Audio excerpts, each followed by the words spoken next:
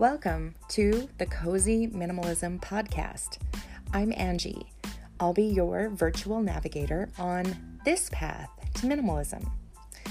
I want to help you create a home that nurtures and supports you, rather than one that drains you and stresses you. My home? Well, it's a regular, everyday home. It's not magazine worthy, and some days when I'm not feeling good, it will be a little untidy, but it's never out of control or heavy like it used to be. I offer you a softer, more realistic, and less extreme type of minimalism. I really want you to be able to step away from these episodes feeling motivated. So I don't add a lot of extra fluff just to make them a certain length.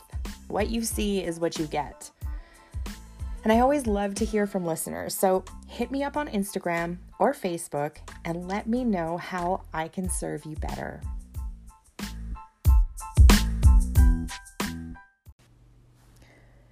You all know me. You all know that I have your best interests at heart. So believe me when I say this, I would not tell you to keep something unless I felt keeping it would be in your best interest. I am not in the business of people keeping their clutter. I'm not. I'm in the business of helping people release clutter. I'm in the business of helping people learn to live with less. Now, Facebook.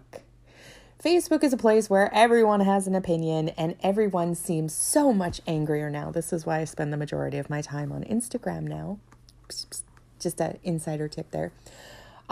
So a while ago, I had posted in my usual fashion about if you're not ready to let it go, for Pete's sakes, don't let it go. And I probably said it more eloquently because I'm paraphrasing. An older lady came on and she had stated to me that I wasn't helpful and that I was enabling people to stay cluttered. And I feel like I want to address that in this podcast episode because I think that there's a point in time when she could be very, very accurate in what she said. So I'm not going to completely discount her. But the majority of what I teach doesn't align with a specific number of things or a specific look to minimalism or it is how you feel in your home. And if I start ripping things out of people's hands and saying that what I think is clutter versus helping them through the process of what they feel is clutter. If I started going around and I started saying that house looks cluttered, I am not in alignment with my values. People pay me to give them my opinion. I give them the support to release things. And yes, there are times that they struggle with something. And if after we've used the techniques that I use with them and we've went through it and they still aren't 100% sure, we put that thing to the side. This is gentle decluttering. And remember, I always say decluttering and minimizing are different. Decluttering, we're focusing on the clutter. We're focusing on those baby steps to get us out of this cycle of accumulating and removing. So the decluttering part of it is just deciding what is clutter and stopping that inflow. The second part of it is the minimizing. The minimizing is where the magic happens in minimalism. There is a shift. And you start to appreciate that white space. You don't need all of those baskets and bins holding your tea and all of your special drinks, because you have your two favorites instead of a basket full of them. And we do have our own places for decluttering and minimizing. I don't believe that you can jump from straight at the beginning right into minimalism. Like if you took all of your stuff out, you are not going to learn the valuable lessons that the process has to teach you. And that being said, you also, if you jump into getting rid of things, which is the main topic of this podcast, getting rid of things that you're not ready to get rid of, something funny happens. You regret things. You regret letting go of things that you weren't ready to let go of. And I think that is far more detrimental to your efforts of decluttering and minimizing. It's far more detrimental to the entire process than it is me saying, let's be gentle. If you're not ready to let go of that, we're going to put it off to the side. Let's focus on something else. Let's keep that forward momentum on things that you can let go of. So I'm not saying keep all the things. I'm saying we're going to put that thing aside, this tiny thing that weighs so heavy on your heart. We're going to put that aside. And we're going to focus on something that we can deal with.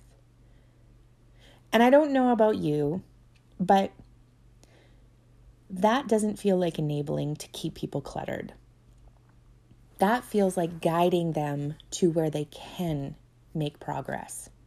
It's guiding them so that when the time is right for that item, if the time is right, because there's a lot of stuff that people hold on to and they really don't love it. They really don't use it, but there's something that's holding them to it.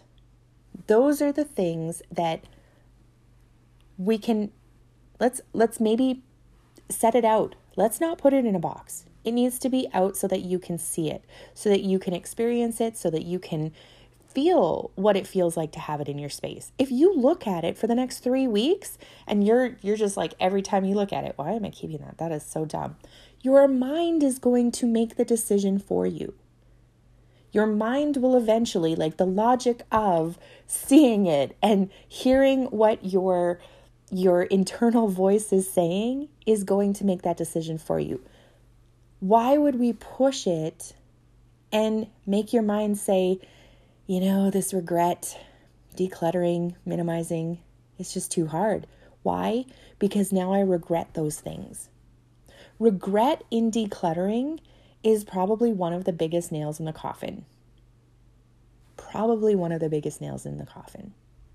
That and trying to do too much all at once. Now, alternatively, I want you to look at the opposite end of this. If you had somebody that was supporting you to declutter and they kept making excuses for you to keep things, they kept making reasons for you to keep things. They kept saying, we could use this. Maybe, what if we turned this into this and now you have an extra project to do? That is enabling you to keep clutter. And a lot of times, it's not a person that is helping us. It's our own selves that are in our head. That's our self-talk when we're trying to declutter. So enabling somebody to stay cluttered looks a lot different than helping guide people gently through the process. I would much rather go slower and give you smaller baby steps to do than overwhelm you or push you to let go of things that you're not ready to let go of.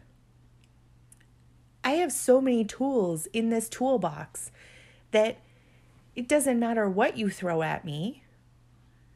We can talk about things and we can figure out where you're at, where your head space is, where your heart space is, because I think your head and your heart are really important when you're going through the process. So important. And we don't want to do any missteps because that can send you backwards. I remember at the beginning of my journey, it was almost like a binge purge. And I'm not talking like, this is in no way anything towards people that have eating disorders. This was me going really hardcore on letting go of stuff. And I would do 3-4 hours in the toughest space of my house, which was the basement of doom. Remember that? So I would do multiple hours down there. Don't even get me started on the garage. The garage was like, not only did it have Mr. Cozy's stuff in there, but it also had my stuff, extra stuff that didn't fit in the basement of doom. So when I would try to deal with the stuff in the basement, and I still had a cluttered main floor and my living spaces were still cluttered, my surfaces were still cluttered, and I was trying to focus on the heart stuff. And when I say the heart stuff, I mean the stuff that I was emotionally connected to. Not that I loved, because there's a difference. I felt guilt about the stuff that was down there because I had spent money on it and I never used it, and I wanted to try to keep try to get some money's worth out of it. I felt like my loved ones were attached to those items, and so I stuffed them in boxes and I kept them down there. I felt that maybe someday I would use all of these craft supplies and make some cool stuff, and maybe I could even make some money someday off of all of my brilliant creations. None of those things happened. None of them. And there is a ton more stories that I could tell you about the things that were down there. And if you're interested, hit me up. Let me know on Instagram or Facebook if you want to hear more about the basement of doom and my challenges and struggles down there. But I was working on this stuff that I didn't have any reason to be working on. That I was just making it harder for myself. And I felt that if I tackled this, I would be able to tackle everything. Like everything else would be easy peasy. Do you know what that did to me? I would box things up. I spent 6 hours, emotionally draining 6 hours, sometimes 8. And I would try to force myself to go down the next day. I could not physically move myself down there. So all of the stuff that I had set aside for donation stayed in the basement of doom. So I never did move them up the stairs. Never brought them upstairs in order to move forward with them. So as I worked on this, I burnt myself out because I was trying to deal with all of the emotions with them. I was trying to get too much done. And then at the end of it, I looked around and I had made no progress. I felt like I had made no progress because I wasn't focusing on one shelf down there. I wasn't focusing on one corner. I was focusing my efforts like a squirrel collecting nuts. I was here, I was there, I was here, I was there, I was here, I was there. That is not the way to do it if you're focusing on a larger storage space. It's okay to build momentum, at the beginning of your process in your main living areas to seek out those items, to seek out a specific kind of item, just to get stuff flowing outwards. But it makes it really, really difficult when you're trying to spend 6 hours and you've made a goal to do 6 hours every day. 6 hours, 6 hours. So I was burnt out. I burnt myself out in one day. And, I wouldn't be able to do any decluttering, anything, for 6 months, 8 months. And it would sit. All of that stuff would sit. And guess what? It would continue to grow because I would look and I would be like, someone's coming over. I need to throw stuff and get it out of the way. So then I'd put it down on the landing behind the door and try to hide it from people that were coming over. Yeah, that's what happened. And so not only was it not getting worked on, but it was also filling up more. And so then when I'd go down there 6 months later, I would see everything again, and I would have those boxes that I went through 6 months prior, and I'd touch them again. And I'd make decisions on them again. So do you see where this is going? I didn't know how I was supposed to declutter. And that definitely inhibited me for a few years. So once I started figuring out the process and I started looking at what are things that I can do, what are some things that I can do that are easy, and then I started working with other people and I started applying those same things that I learned in my own journey and applied them to them. And as I was helping other people, I was still going through my own stuff. We were each at our own different levels, and I was still able to help them because I had been where they were. I am a fan of clutter-free living. I am a huge fan of minimalism. Not the extreme minimalism, but minimalism that works for each and every single one of you. So if there's any moral to this story, it is, I am here for you, friend. I am not going to enable you to stay cluttered. I am going to enable you to clear your stuff in a way that works for you, in a way that is going to support you long term, in a way that is going to help you let go of things in a realistic way. This approach is not an all or nothing approach. This is a gentle clearing of clutter, layer by layer, little by little, drawer by drawer. It is not for the impatient. Definitely not. But I do promise that you will feel better at home.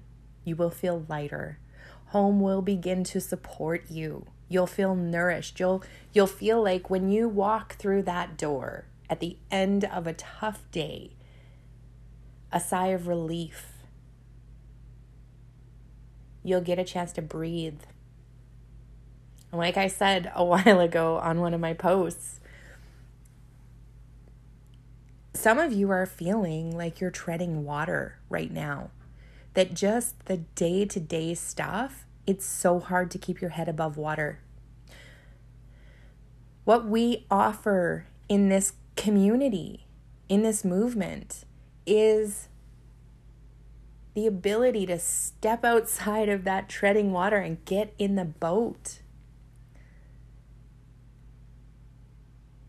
You don't need to just survive or feel like you're in survival mode. You can actually thrive. So, thanks for listening again this week. I appreciate you. And we'll talk next week. Toodles.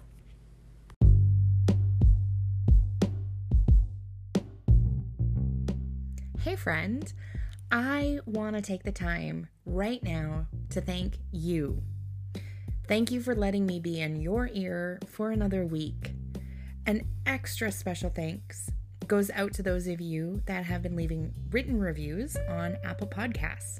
So I have something special for those of you.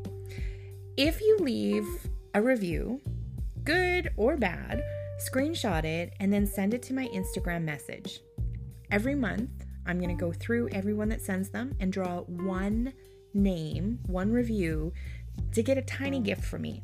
And it's inconsequential. It's not a big deal, but it's just a little thank you for taking the time out of your day to write a review. So I appreciate you. Whether you're listening, whether you're reviewing, whether you're a part of the community, each and every single one of you matter, and I am so grateful to be on this journey with you. Until next time, toodles.